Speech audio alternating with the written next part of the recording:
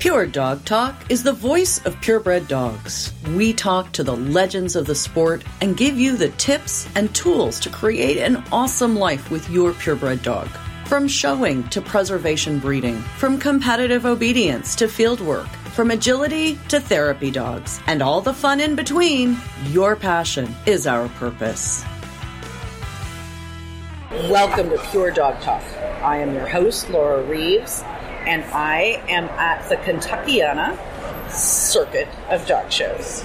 And I am very fortunate to be joined by Elaine Lessin. All right, y'all. Looking to enhance your breeding program? Spring into action with Embark for Breeders Dog DNA Kit. Did you know that Embark tests across 230,000 markers? That's twice as much as its leading competitor, making Embark the most accurate dog DNA test on the market. Embark has customized its probes for results such as 210 plus genetic health risks, 35 traits, and genetic diversity. Each genetic health condition is tested using at least 3 and up to 8 separate probes. This redundancy gives an extremely high genotyping accuracy with over 99.99% accuracy for mutation tests specifically, and 99% for most linkage-based tests. Find out why responsible breeders trust Embark to enhance their breeding program. Right now, you can save on the most comprehensive dog DNA kit. Just visit embarkvet.com/breeders and use code PUREDOGTALK to receive $20 off a full-priced Embark for Breeders dog DNA kit. That's embarkvet.com/breeders and use the code PUREDOGTALK. Just for you. I am very fortunate to be joined by Elaine Lessin, and Elaine is one of our fabulous all breeds judges. No, just now? 3 groups. 3 groups, okay. And very happy to be there and not be one of these people who think you should be an all-rounder. That's good. And your background is Cavaliers, am I correct? In purebred dogs, that is correct. Excellent. So, and I do have a few English toys, but my claim would be in the Cavalier world. Okay. Yes. So give us the 411. Tell us your background. What got you started in purebred dogs? We always had a dog as a married couple, and the dog that we had throughout our son's childhood was a Heinz 57 that we got from the Philadelphia Pound, and she was the love of my life for the 14 and a half years she was with us, and when she died, I was despondent. We have a son, and she was another child in the house with me, and when I lost her, I lost a piece of everything in the house. And I really couldn't bear it, and I did not want another dog. I couldn't bear the pain. And my husband came home one day, and he said to me, "You better find a dog that you like, or I'm bringing home a Lancier Newfoundland." And anybody who knows me knows I like beautiful things. And we have a beautiful home that had a lot of antiques, and I couldn't imagine the Lancier Newfoundland running around my house, breaking everything or doing whatever. So while I thought they were beautiful, I thought, this is not for me. But in Town and Country magazine, I had seen this dog that was a small spaniel. I knew that, but I didn't know its name. And I looked in the AKC Book of Dogs, and I couldn't find a name for it at all. And then in Town and Country magazine, I saw a layout of a well-known conservative, I guess we would call him a politician, and he and his wife had this beautiful dog, and they said he was a Cavalier King Charles Spaniel. And we're talking about like late 80s. Okay. And I looked everywhere, and I discovered it was not an AKC recognized breed. It was in Canada then, but it wasn't in the United States. And it was known to be a dog that very wealthy people had and were very hard to come by. And I'm not a blue blood, and you sort of had to bleed blue to get one. And so I finally found the name of the dog, and I'm a reader-researcher in background. Okay. Well, I did a lot of writing, reading, and researching for different companies and publishing companies, and there was no internet then, folks. Let's just get over that. Catalog thing. No, you had to go to the catalog at the library, Yes. and you had to go in and pull everything up. And I did, and I found a book by a woman named Elizabeth Spaulding, who lived in Maine.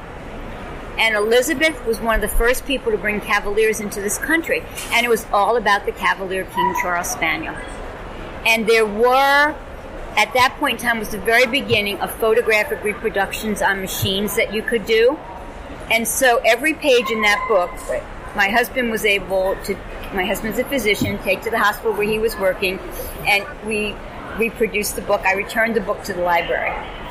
And from that book, I was able to go through and find some potential breeders. But I didn't bleed blue. Right. So I didn't have a shot at it. And I found an ad in all places. You know, we then advertised dogs for sale. Yes. With somebody who was breeding them up in Massachusetts. And she had a litter. And so into our life came Sophie, the tricolor. And she was a very beautiful pet. And my contract said I had to spay her. And I did. And then the breeders saw her at... The Cavaliers had dog shows once a month, indoors, in a hotel, at some fancy hotel. And we traveled. Club. We traveled. It was the Cavalier King Charles Spaniel Club USA. Yes. And it still exists. And Yes. once a month you go to a specialty somewhere.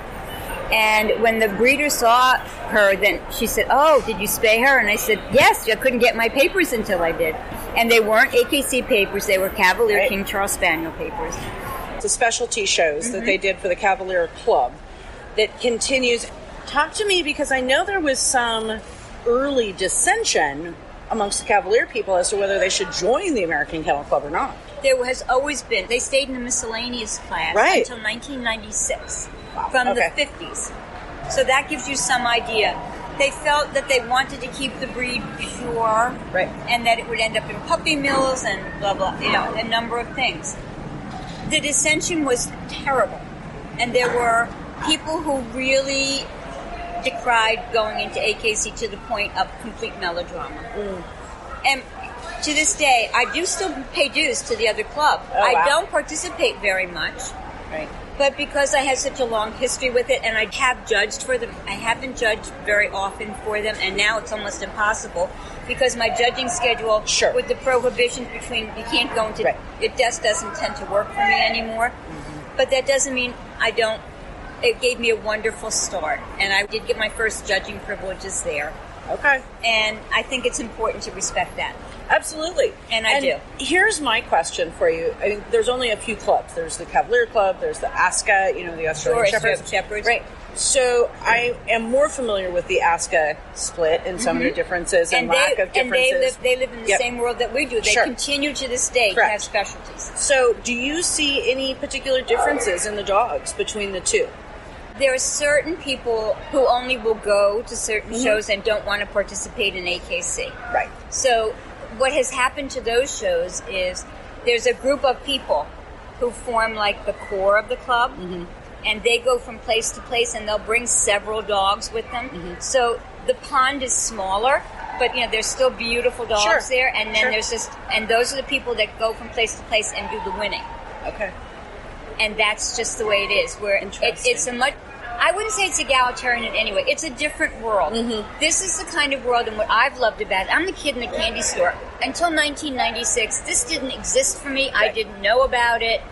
I was the first breeder judge to get approved by AKC. Oh, wow. Because in 1988, I had started showing in obedience, and I had obedience titles on Sophie.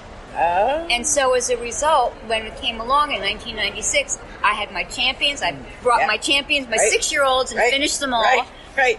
Then I did my stewarding. I did all my matches. I did everything. So I was the first one really eligible to apply just from Cavaliers. There were 3 other people, David Kirkland being one of them, Meredith Johnson Snyder, and Stephanie Abraham, who were able to judge the breeds because they had already had breeds in AKC. I came in with one breed, and it was Cavalier King Charles Spaniels. And every time I did something well or did whatever, people, would you come do my breed? Would you come? And I worked my way through the toy group that way. And so you have toy, sporting. Non-sporting and sporting. Got it. Okay. Miscellaneous, best in show. Nice. And I'm happy. You know, I know some people want to judge everything. I have enjoyed the pleasure of getting better in everything I do, rather than adding to my repertoire. And as a result of that, I find that I get a very positive reaction to my judging, and I love it because I'm flying free, and I love that every time I judge, I learn something else. Yes. And every time you go home, you want to tweak something that you did, and I always say to myself, the day I stop tweaking is the day I need to stay home. Right. Did I make this right choice? Did I make that right choice? You take yourself apart. I love what I do. I feel so privileged and honored to be able to do it, and I'm so respectful of everybody on the other side of the table or on the floor or on the ramp, because I still do have dogs being exhibited, and I appreciate that. And I want that to come through to every exhibitor in my ring, that I'm here for you. And I'll help people, I'll do whatever. I'll tolerate anything but rudeness. I have no patience for rudeness, and I don't understand it, and I'm not rude. And if you want to be rude to me, I have nothing else to say. I think one of the great joys of showing dogs to you is the joy you take in judging them. I love it, but I'm smart enough to know that I don't want to judge everything. I don't either. I don't blame you. And I see that so many judges that I respected and thought were good judges, when I see them going on and on and on, I'm disappointed in their failure to look at details. Because every breed has its details. Absolutely. And I think coming from toy dogs was a distinct advantage, because every toy dog breed is a boutique item. Yes. And I don't look in sporting dogs as retrievers and pointers and spaniels. They're each a unique item. And I think I bring that detail into it and see things that, I had a breed today that every dog, it was a sporting breed, had flat feet for the most part. And these are sporting dogs. They should not have flat feet. No, they have to have feet. And there they were with flat feet, and it was very disappointing. And it was hard to get away from it. And, at one point I had to give in because the rest of the dog was good, and just were no great feet. And I don't know how sporting dogs can exist without great feet. So that's what I mean, knowing it, looking at a detail like that, or an obliquely set eye, or whatever. Right. Where does the stop? And you've been in my ring enough times to know that I do get into the details. Yes. Sometimes, in one breed that I did a national specialty years ago, the difference in my best of opposite sex breed was the standard says darker eye preferred. I had two gorgeous bitches, but one had a darker eye than the other. That was it. But that is spoiled for choice. Well, there was a lot of depth. Spoiled for choice when you have that much depth. Sure, and it was a national specialty. And that's exactly when you could pull something like that. Right. And there are national specialties I've seen that you didn't have that much choice. No, but when you do, then you have to know those deep details. How am I splitting up this? Right. Where's the split between you win and you don't win? Right. And that's what you take to the table. Okay, so when you are out there enjoying your three groups that you love to judge, what are your very, very, very, very favorite things to see in the ring? And what are your super huge pet peeves? I love to see the connection between whoever it is that's handling the dog and the dog. I think the dog is better being with somebody that they have that wonderful relationship with. I think they perform better. Yep. And I'm looking for show dog on those days. And then I want to see a dog in good condition. I had a bitch in my ring today who was so thin, I worried about her. And she said, she's just come out of season. Then don't bring me a dog like that. Conditioning is everything here. Of course, a clean dog. I'm most offended if you bring me a dirty dog. And a smelly. Can't even imagine. Yes. It's just, why bring this dog? Or why bring a dog that isn't... Or I had another specialty that I did in a breed, and somebody brought me a dog with open, oozing hot spots or whatever.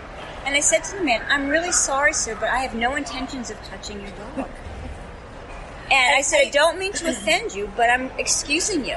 And I can tell you, as someone who showed a lot of dogs, and I had a client bring me an Akita, really beautiful Akita dog, to show to Michelle Billings, a woman that I loved and admired and knew that this dog would absolutely be her cup of tea.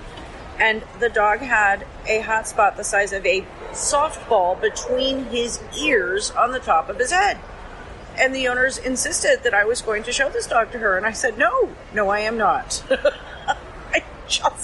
Or the clients that wanted me to show a TT to Toddy Clark in appalling coat condition. Like, they brought her to me. I said, I can't show this to Toddy. I mean, there's no way. That's offensive And so I think it's important for people out there in the sport to understand how critical conditioning is. It truly is, and that's really important to me. But that human canine bond, that comes through. I mean, whether you be a professional handler, an owner handler, a breeder, whatever you are, that connection comes through. And you can watch when whoever it is that's handling is getting pleasure out of being with the dog. Yes.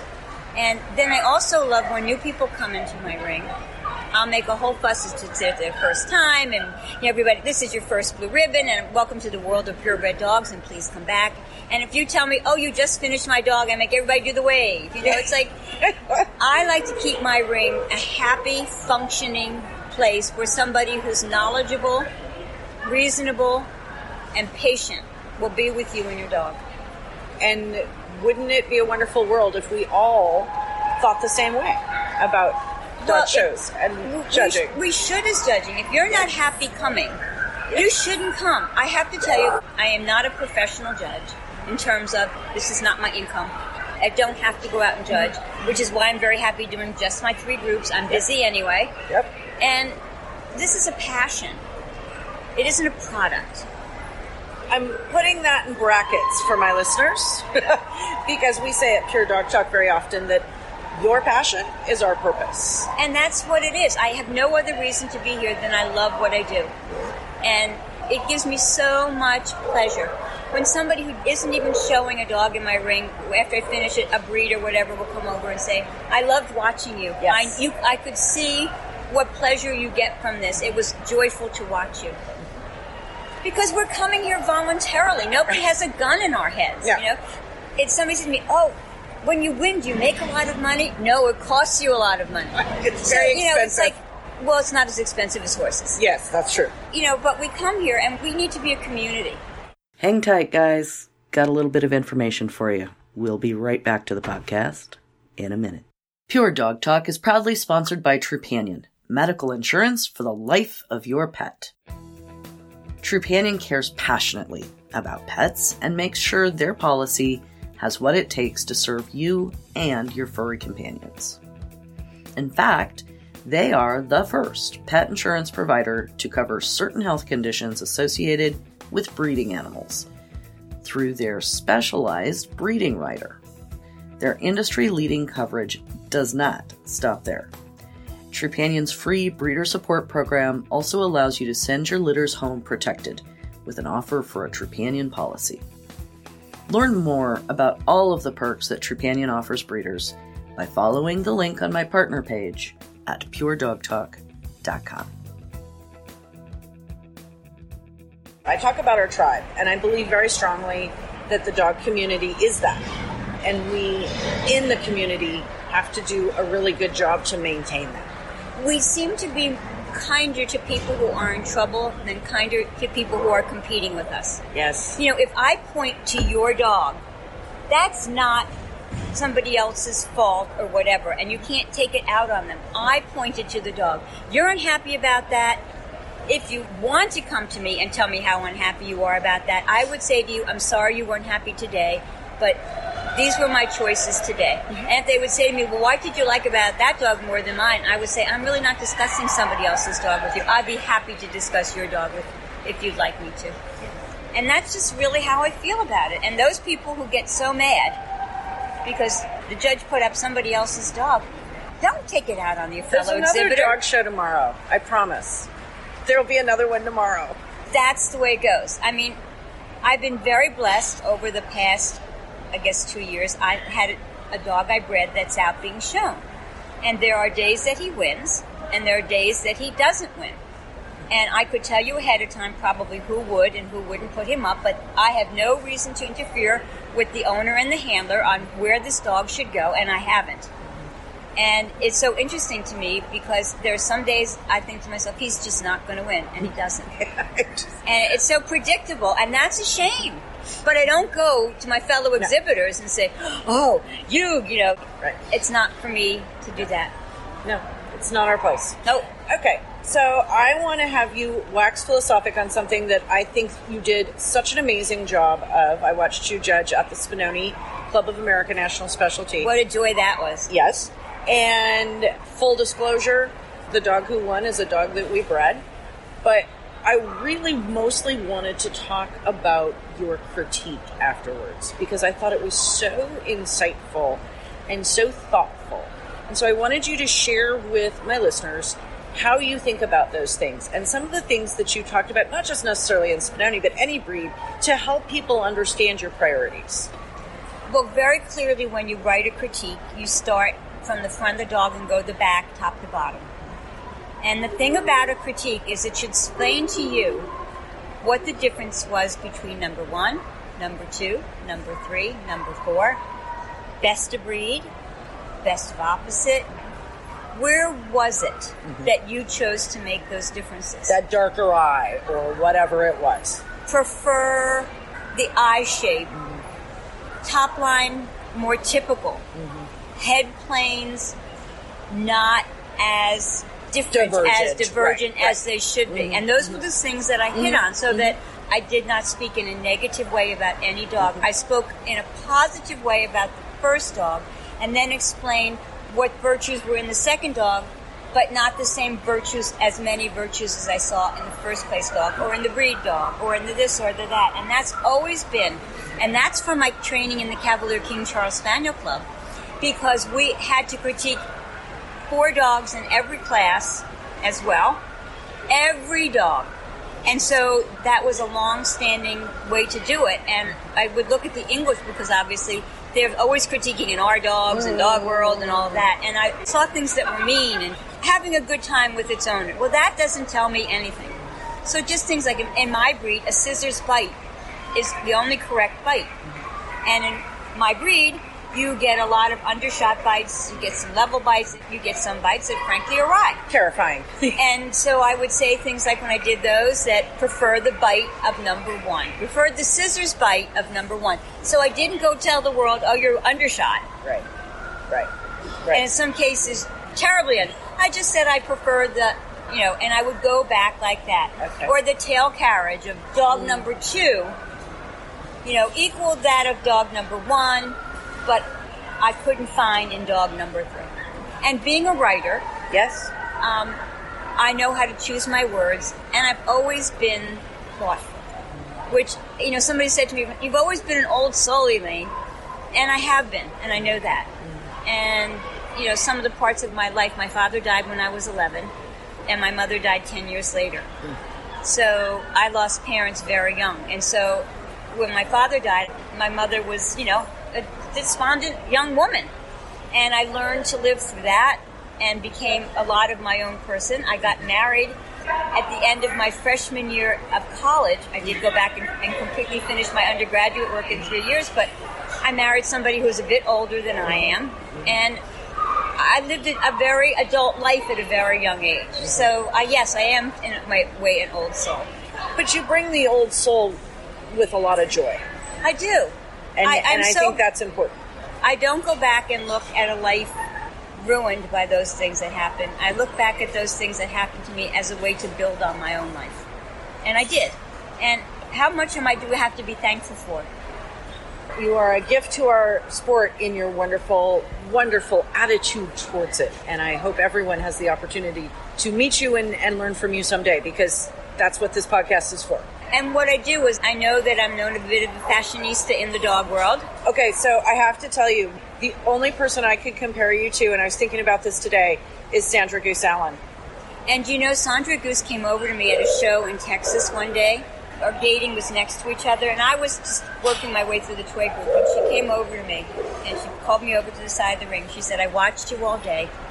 You do a beautiful job. And she said to me, I know you were bound for good things. I loved her. Loved her. She was the most gracious lady. A part of her is instilled in me, and I will always be grateful to her. And I have there was a beautiful picture Canine Chronicle put up recently when I had a pretty class bitch that I won with, and I'm sitting at Sandra's feet. And that was such a wonderful, beautiful And I love that picture. I don't know how somebody found it, but whoever found it, it was lovely. It was a throwback Thursday. Who was this? Right. And it was good. And I can go back and think of so many good things. And again, you have to take your losses, and you have to put your losses in the loss pile. And when you have a chance, you can take them and get them washed and cleaned up again. But you can't dwell on those things because tomorrow's another day, said Scarlett O'Hara. And I bring that to it. And it's just, I won't get negative about this. I refuse to do it. And that is, as I say, I think it's something that we can all take to heart and learn from. I agree. So, final question. And now I'm totally putting you on the spot, so if you don't want to do it, you can say so. But I love my favorite game in the world for all my judge friends that come on the podcast is to name your all-time best in show lineup.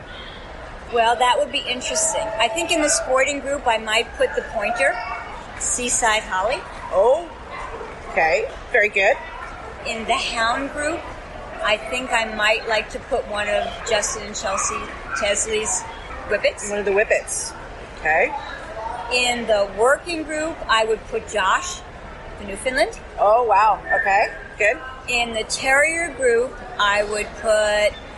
That's a good one. I would probably put... Maybe I don't know the dog's name, but it was one of the terriers that the Greens showed, and Beth showed it One from of the, England. Yes. Sonora.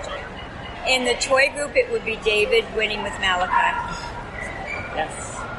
In the non-sporting group, it would be Wendell. Oh, okay. With Poodle, the white poodle, and that would Mickey be Moto. Mickey Moto. Mm-hmm. And in the herding group, it would probably be... It might be Linda Pitts with the Cooley. Oh, which one? Well, not the one that she has out right now, but yes. Yeah. I like the old one. Well, I think they're both magnificent. They're very different dogs, Yes. but I would put the Pulley that got retired a few years ago. Yeah. Because I thought he was so exceptional. The Cordmaker dog. And having been and judged in Australia and having a chance to see a ton of them, I know that was an absolutely beautiful... This dog is magnificent. Right. But I'm talking about dogs that careers are done. Yes. And Yes. it would be Linda with that Pulley. Yeah, I usually ask for no current specials, so that's perfect. Well, I was working my way back that way, That's okay? Good. Okay, so now who goes best in show? David with the peak. Thought for you that would be a slam dunk. Well, I actually had a part of Malachi coming over. Oh my gosh. When Malachi arrived in the United States, David was handling my dogs at the time. Okay. And he called me up and he asked me to please go to Newark Airport to go get him with him because he didn't want to deal with the people at customs. Because that's David. David's not. And he knew I had done it with Cavaliers. And I live off of Route 78 in the wilds of western New Jersey. And David would be coming from Pennsylvania past the house. And so he picked me up and we went to go get Malachi. And after we finally got him out of customs, he put the crate down on a really crummy cement path outside of the place where the cargo comes in and this awful grass, and he hands me a leash. He says, take him out of the crate and walk him for me. I took the dog out of the crate. When it first touched soil. Yes. And I walked up and down the path with him.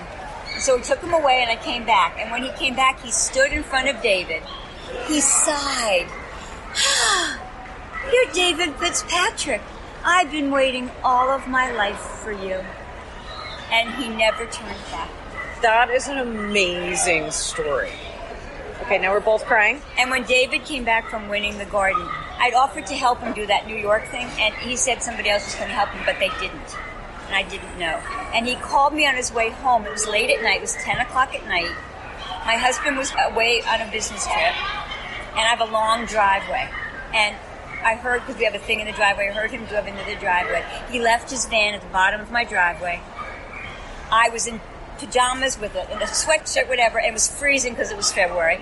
I ran to the bottom of the driveway. David ran to me, and the two of us on the driveway jumped holding each other. I had him come into the kitchen. Are you hungry? No, I'm not hungry. Well, 2 sandwiches, a bunch of cookies, and a lot of tea later, David left, and that day will never be forgotten.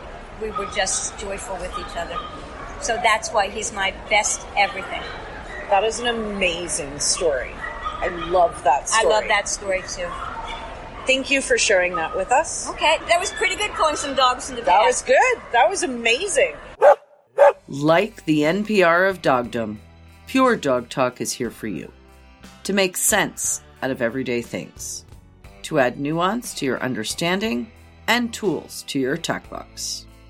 To bring history to life and propel the living history of purebred dogs into the future.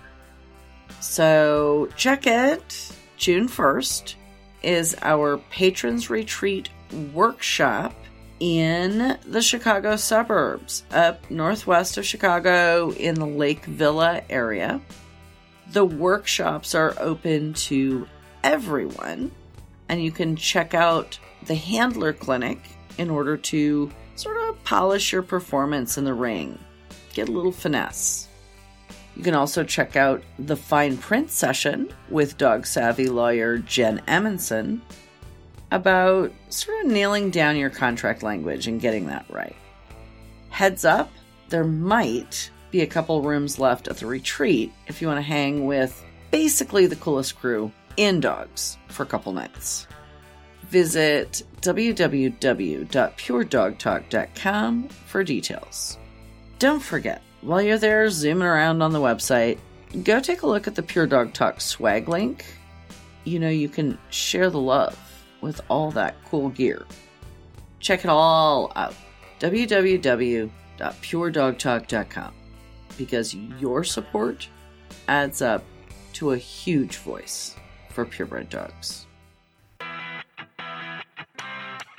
As always, if you have any questions or input, we'd love to hear from you. The show notes and links to resources on today's topic are available at puredogtalk.com. Drop us a note in the comments or email to Laura@puredogtalk.com. Remember, guys, this podcast is for you. So if you want to know something, give me a holler. We'll do a podcast for you. If you wouldn't mind, you could help me out here. Take a couple minutes to visit iTunes and give us a review. The Dog Show Superintendents Association is a proud supporter of Pure Dog Talk. Our dog show superintendents are the hardworking people who make the dog show function. They are advocates for education and mentorship in the purebred dog fancy. So stop by the Super's Desk at your next show. Tell them how much you love Pure Dog Talk and give them a shout out for their support. That's all for today. Thank you for joining us on Pure Dog Talk.